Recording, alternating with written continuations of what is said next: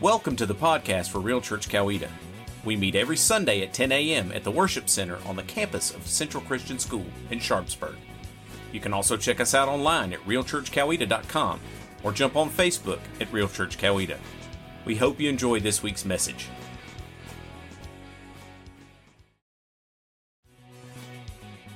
Welcome to the podcast for Real Church Coweta. We meet every Sunday at 10 a.m. at the Worship Center on the campus of Central Christian School in Sharpsburg.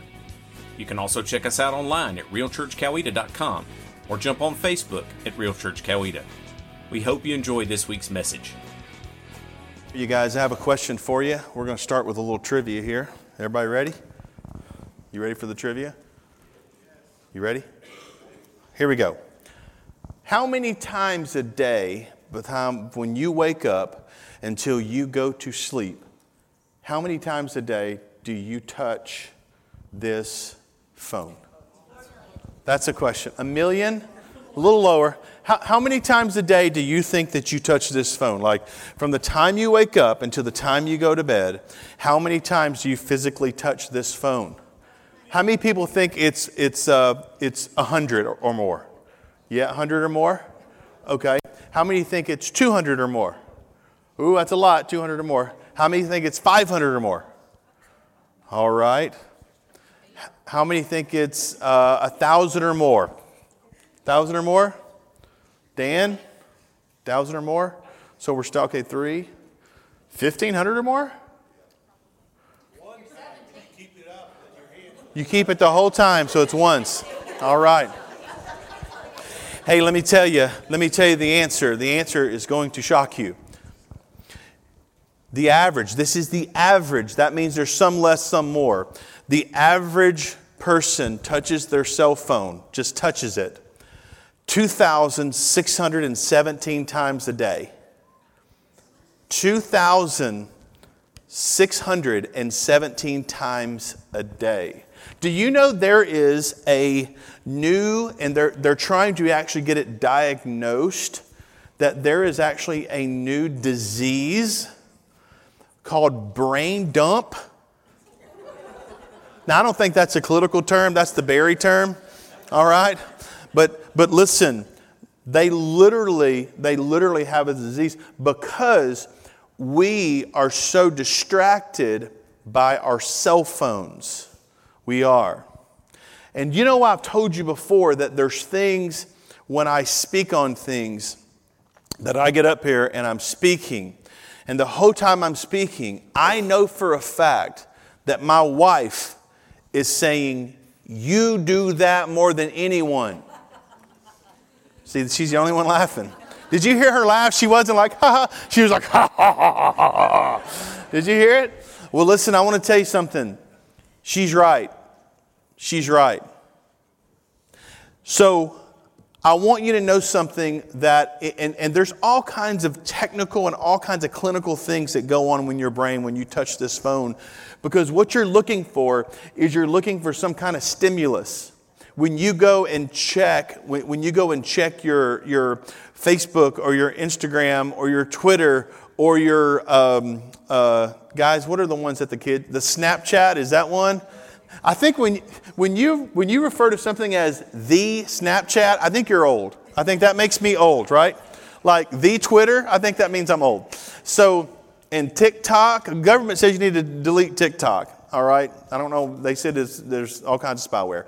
Anyway, but this literally is draining you. And even when, I want you to listen, even when you think that you are sitting at home and you are relaxing, and you think that you are just having some downtime, if you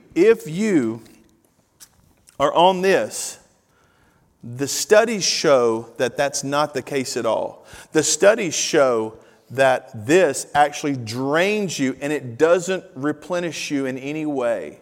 It doesn't replenish you in any way. These things, do you guys know these things are addictive? Do you guys know that? You know they're addictive? Let me ask you a question. This is going to be fun. How many people in here refuse to have one of these and just have a flip phone? Yeah, the maintenance guy here has a flip phone. But I got to be honest with you about Jeff. He's a little sketchy because I think he's from Luthersville. He's from Luthersville, and you can't trust anybody from Luthersville. I've already told him. Whenever we, it's so funny. I love Jeff. Jeff is about 110 pounds soaking wet, but he loves putting on costumes for like Easter and Christmas.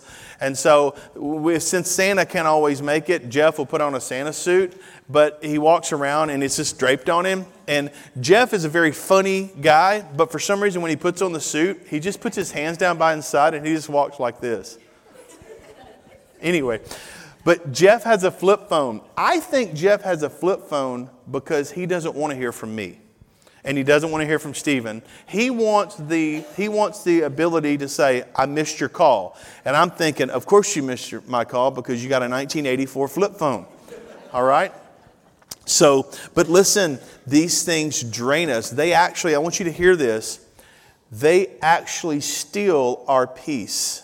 They do. They rob us of peace, and that's the Advent today. It's the Advent candle of peace, and I want to help you today rediscover peace. I want to help you rediscover peace. Now, here's what Advent means. Advent is defined as this. Advent is defined as the word Advent means coming or arrival, and the season is traditionally a time of expectation, waiting, anticipation, and longing. And last week we looked at hope, and I told you I want you to be a person of hope, and I want you to be a people of hope. And today we're going to look at rediscovering. Now, last week we rediscovered hope. This week I want you to rediscover peace. We are looking in this Advent season toward Christmas Eve, toward the birth of the Savior. And today we're going to look at peace. Luke 2 verses 8 through 15 says this. It says, that night there were shepherds staying in the fields nearby, guarding their flocks of sheep. Suddenly an angel of the Lord appeared among them, and the radiance of the Lord's glory surrounded them. They were terrified, but the angel reassured them. Don't be afraid, he said. I bring you good news that will bring joy to all people. The Savior, yes, the Messiah, the Lord, has been born today in Bethlehem, the city of David. And you will recognize him by this sign. You will find a baby wrapped snugly in strips of cloth lying in a manger. And suddenly the angel was joined by a vast host of others, the armies of heaven. And by the way, I love that verse, the armies of heaven, because last week we looked at a scripture in 2 Kings where we saw the same armies of heaven that we couldn't see and that the Israelites couldn't see. They were surrounded, yet all along the hillside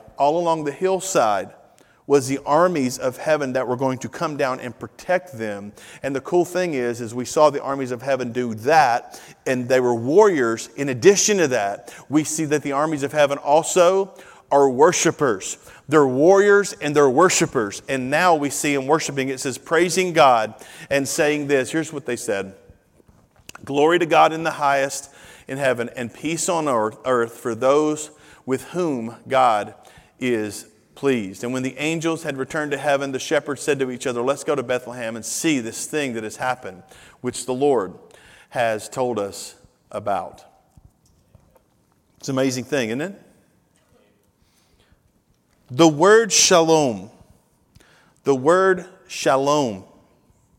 is what we define as peace. Now for us, often this afternoon at some point, I have a goal, and here's my goal. I want peace and I want quiet. And when I have that peace and quiet, I hope there is sleep involved. Are you with me?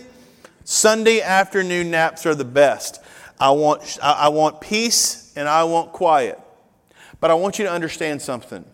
When the Scripture talks about peace, and we're going to see this in a couple of weeks when the Scripture talks about love. When the Scripture talks about peace, we don't have the ability. Our word for peace is something much more surface than God's word for peace. Shalom is different than just me having some peace and quiet. For me, peace and quiet means that Wendy's not asking me to do something and that the dog doesn't need to go out. That's me, all right? For you, it may mean that your kid's not screaming and yelling. We've been through that a while back. We're empty nesters. And so now it's just basically I'm down to two, Wendy and the dog. All right? And I'm glad they're both there. I'm glad one of them's there. The dog is a little long in the tooth. He's almost 17 years old. So you can imagine how fun that is on a daily basis. Anyway, but I literally, that's the peace that I'm looking for. I just want some silence, some quiet. Well, shalom is different. Shalom is a lot different. Shalom is something that it means a completeness or a wholeness. It is a completeness. It is a centeredness.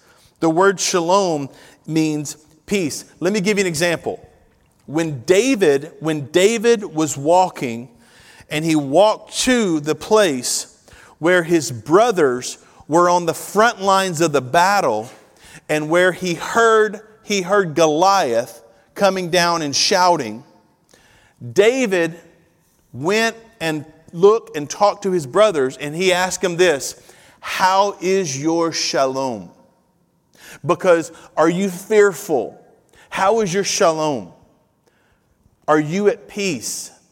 What does it mean? It means that you know that you don't have to be concerned, worry. You know that God is in control. It is a wholeness, a whole feeling of completeness, knowing that things are in God's hands and you can take your hands off of it and you can just kind of be there along for the ride.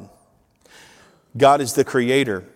He's the creator of heaven and earth. He's also the creator of us. And there is a complicated system that He uses to have us and to create us and to make us. And sin entered and messed up a portion of that. When we have shalom, everything in our minds, everything in our bodies, and everything in our souls are all in alignment with one another. And we have a wholeness and a feeling of peace. But the same is true for our lives in general. Our lives are complex. Our lives are difficult. Our lives bring about issues. Jesus came so that we would have complete shalom. As a matter of fact, I want to tell you this, and this is going to be the first point. Jesus is the Prince of Peace. Jesus is the Prince of Shalom. Whenever a king would have princes under him, he would assign them various regions.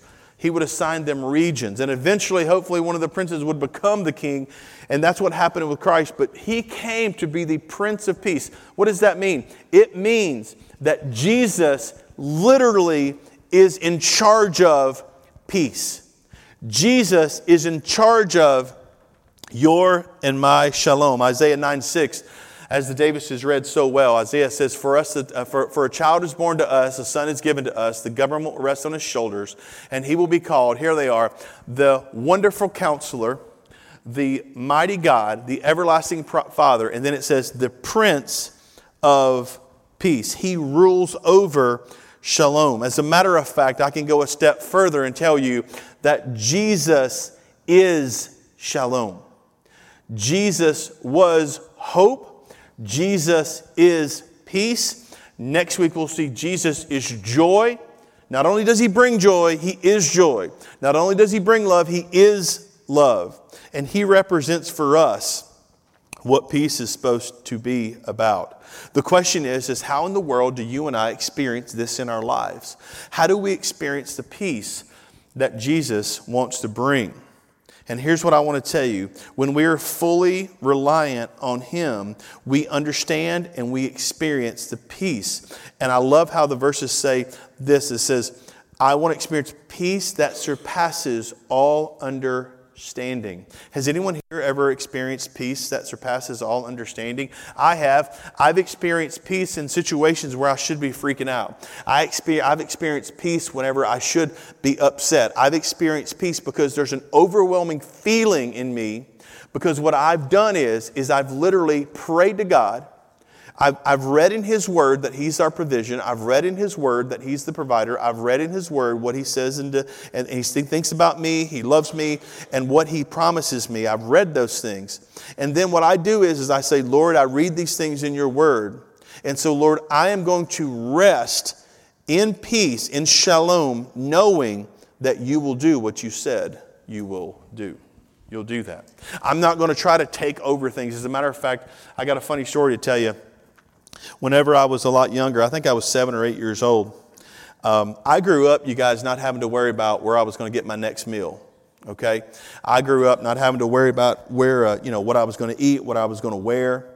Why is that? Well, because I had 2 parents, and they weren't perfect, but they were pretty doggone good.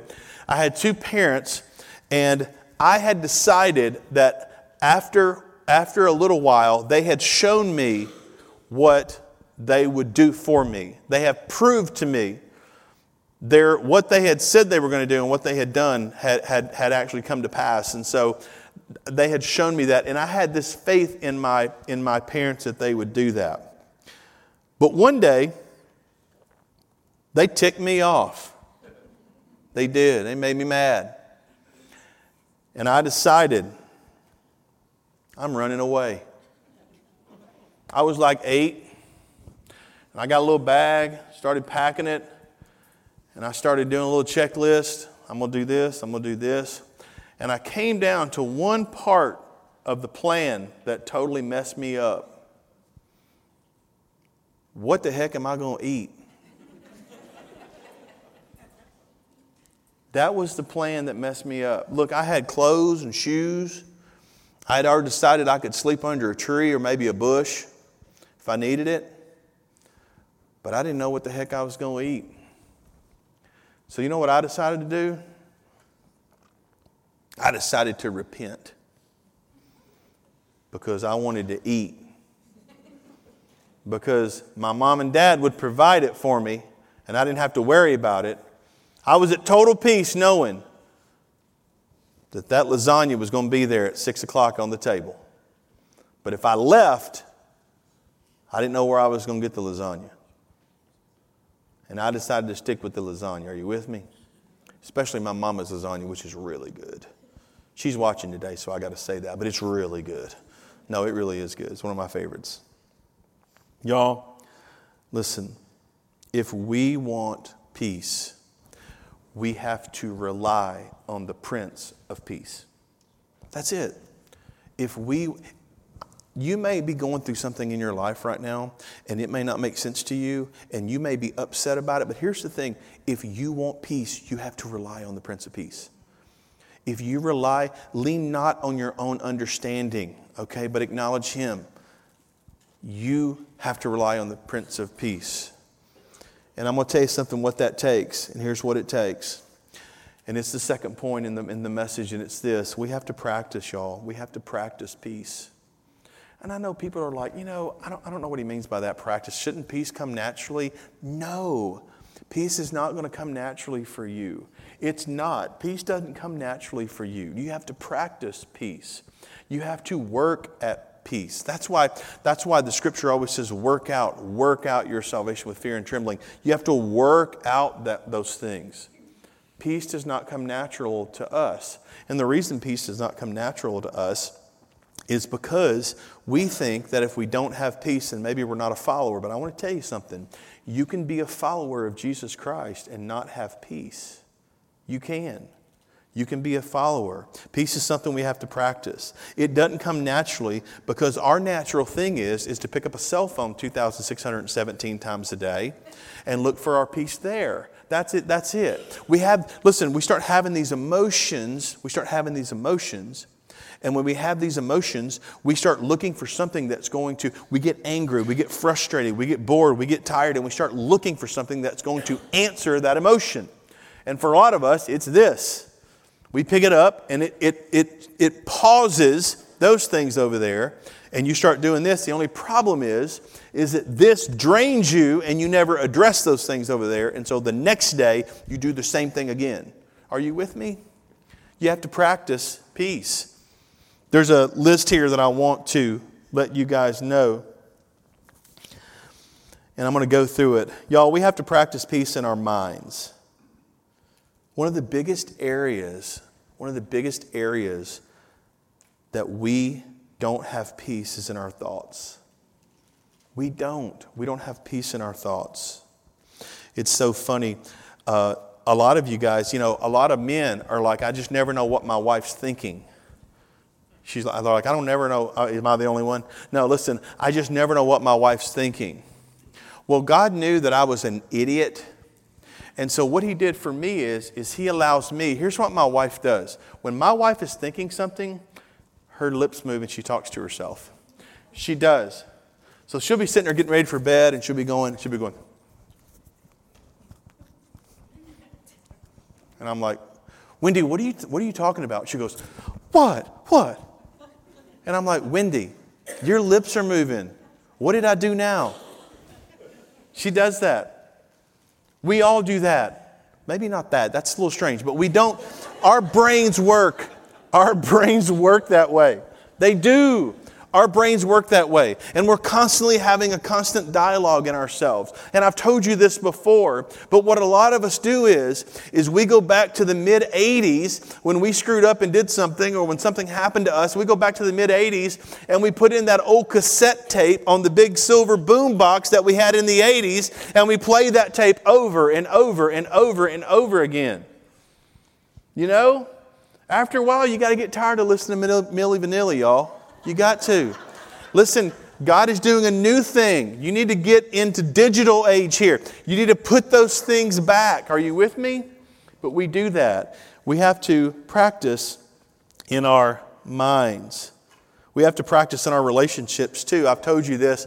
It's really interesting. This has come up in a sermon 3 or 4 times in the last month or two, so maybe God's trying to tell people something. But Romans 12:18 says this.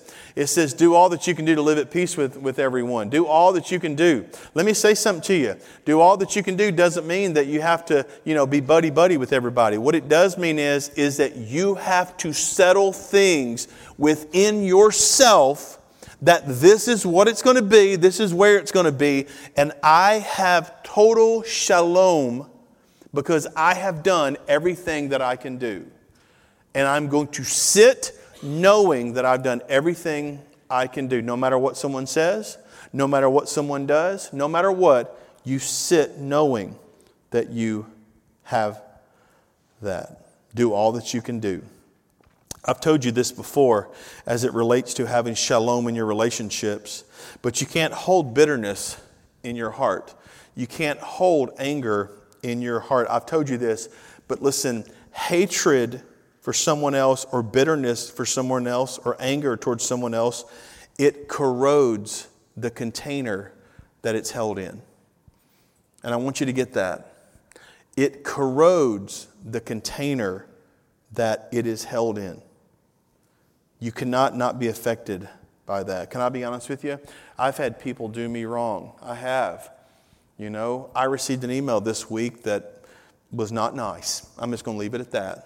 They were not being nice. And it wasn't from anyone here, by the way. It's never from anyone here. It's always the school. Jeez Louise. But I was not being nice. I was not being nice. Yeah, if all I had to do was hang with y'all, man, I'd have tons of shalom. All right? But anyway, seriously, they were not being nice. And I had a couple of ways. I had an opportunity. And I was in the right, by the way. I had an opportunity. I could have blasted these people, just like, "Rrr." And can I be honest with you? That's what I wanted to do. But I did not do that. I held back. You know why? Because I know who I represent, and I know that is a test. That is a test. Am I going to take the bait, or am I going to let it roll? And I decided to let it roll. And so I stand before you today, not having to repent for saying something that I shouldn't have said. And I have peace about that. Why? Because I took the higher road. Now, as you're sitting there thinking, wow, pastor always does that and I can never do that. No, pastor doesn't always do that. All right? And yes, you can do it. Trust me. But at some point, you have to choose to let things go. At some point, you have to choose peace over payback. You have to choose peace over payback. In every relationship we have. I want to tell you something else too, to develop peace in your relationships. I want to tell you something. This is going out to the married people, and those people also, those people that have families around. I want to tell you something. I have determined this fact. My my spouse, I was not created to change my spouse, okay? And she was not created to change me. I have decided that I'm going to accept the person that God sent me. And Wendy's working on it, but she'll accept me at some point. But literally, I'm just kidding. I'm going to do that. I'm not going to try to change my spouse.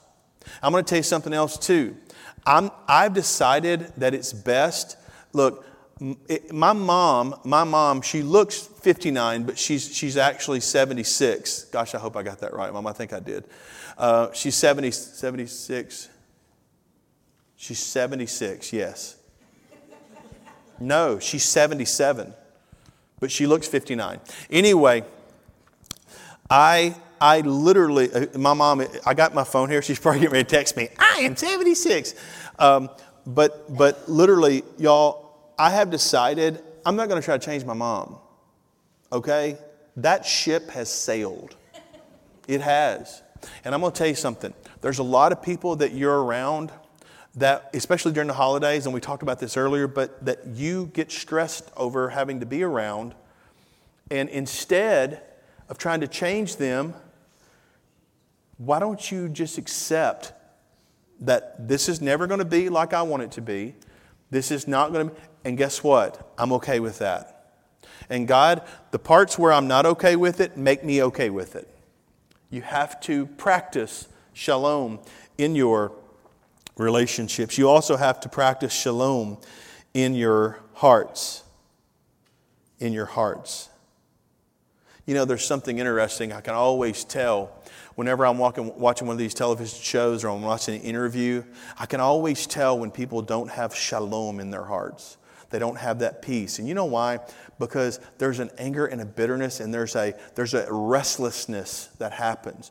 And here's the truth. You and I know if we have peace in our hearts. You can fool everyone else, but deep down within yourself, you know if you have shalom in your hearts. Proverbs 4:23 says this. Proverbs 4:23 says, guard your heart above all else. And here it is. For it determines the course of your life. Another translation says, guard your hearts above all else, for out of your heart flows the issues of life. Philippians 4:7 says this. It says, then you will experience God's peace, which exceeds anything we can understand. His peace will guard your hearts and minds as you live in Christ Jesus. One of the things that may surprise you about me as a pastor is I have a hard time having a quiet time. Now, I'm not telling you that I have a hard time reading the Bible, because I don't have a hard time reading the Bible because I love the Bible. I do.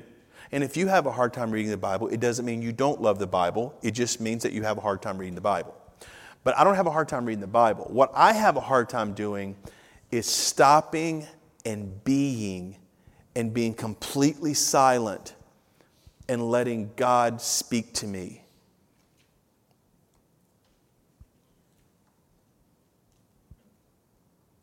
You see how awkward that silence was? And that's what I feel. Listen, it's crazy. I've even gone so far as to, I have an office at our home. I moved a recliner into the office and put a lamp there. I mean, I've got all the amenities there. I've got everything but a stove and a sink in this office. Everything should be set up perfect for a quiet time. Yet, often I'm distracted. But God is working on me with that. And as I have that quiet time, as I have that time of reflection, what I'm experiencing is an overall shalom through the whole day. The 10 minutes that I spend in complete silence, listening to God, conversing with God, man, it centers my whole day. It does. And I don't know how God does that, but He does it for sure. Whenever I have that quiet time, my peace returns. And here's the crazy part, and I'm more productive. How crazy is that? I'm more productive throughout the day if I have that. We have to practice We have to practice in our minds, in our relationships, and especially in our hearts. The last thing I want to tell you before we close is this, and this is something that when I say it, you are going to say, oh, I can't do that. That's not, my schedule doesn't allow me to do that. I can't do that at all. That's not something I need to do. And this is a spiritual discipline that I find to be the most important thing that I do during the week. But when I say this, you're going to think that's a biblical thing, or that's an Old Testament thing, or that's something that just doesn't exist, or whatever.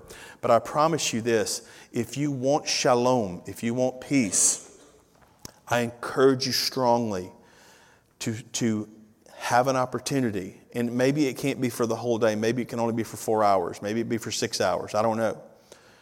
But I want to encourage you with this. We all need to observe a weekly Sabbath. Listen, I want to tell you something. Sabbath is not you coming to church, although that can be a part of it. It's not you coming to church. It's not. That's not what Sabbath is. I don't know if you know this or not, but there was a company in Germany that decided they were going to change the work week so that they could be more productive. And so what they did is they were already doing a 6-day work week. What they did is they said, "Hey, we're going to do 10 days on and 1 day off." That's what they did, and we're going to be more productive, and we're going to put out more cars. Guess what happened? The work they did in 10 days did not equal the work they used to do in 6. Can I tell you guys something that may shock you? God knows what He's talking about. And He created you, and He knows what makes you tick, and He knows what you need.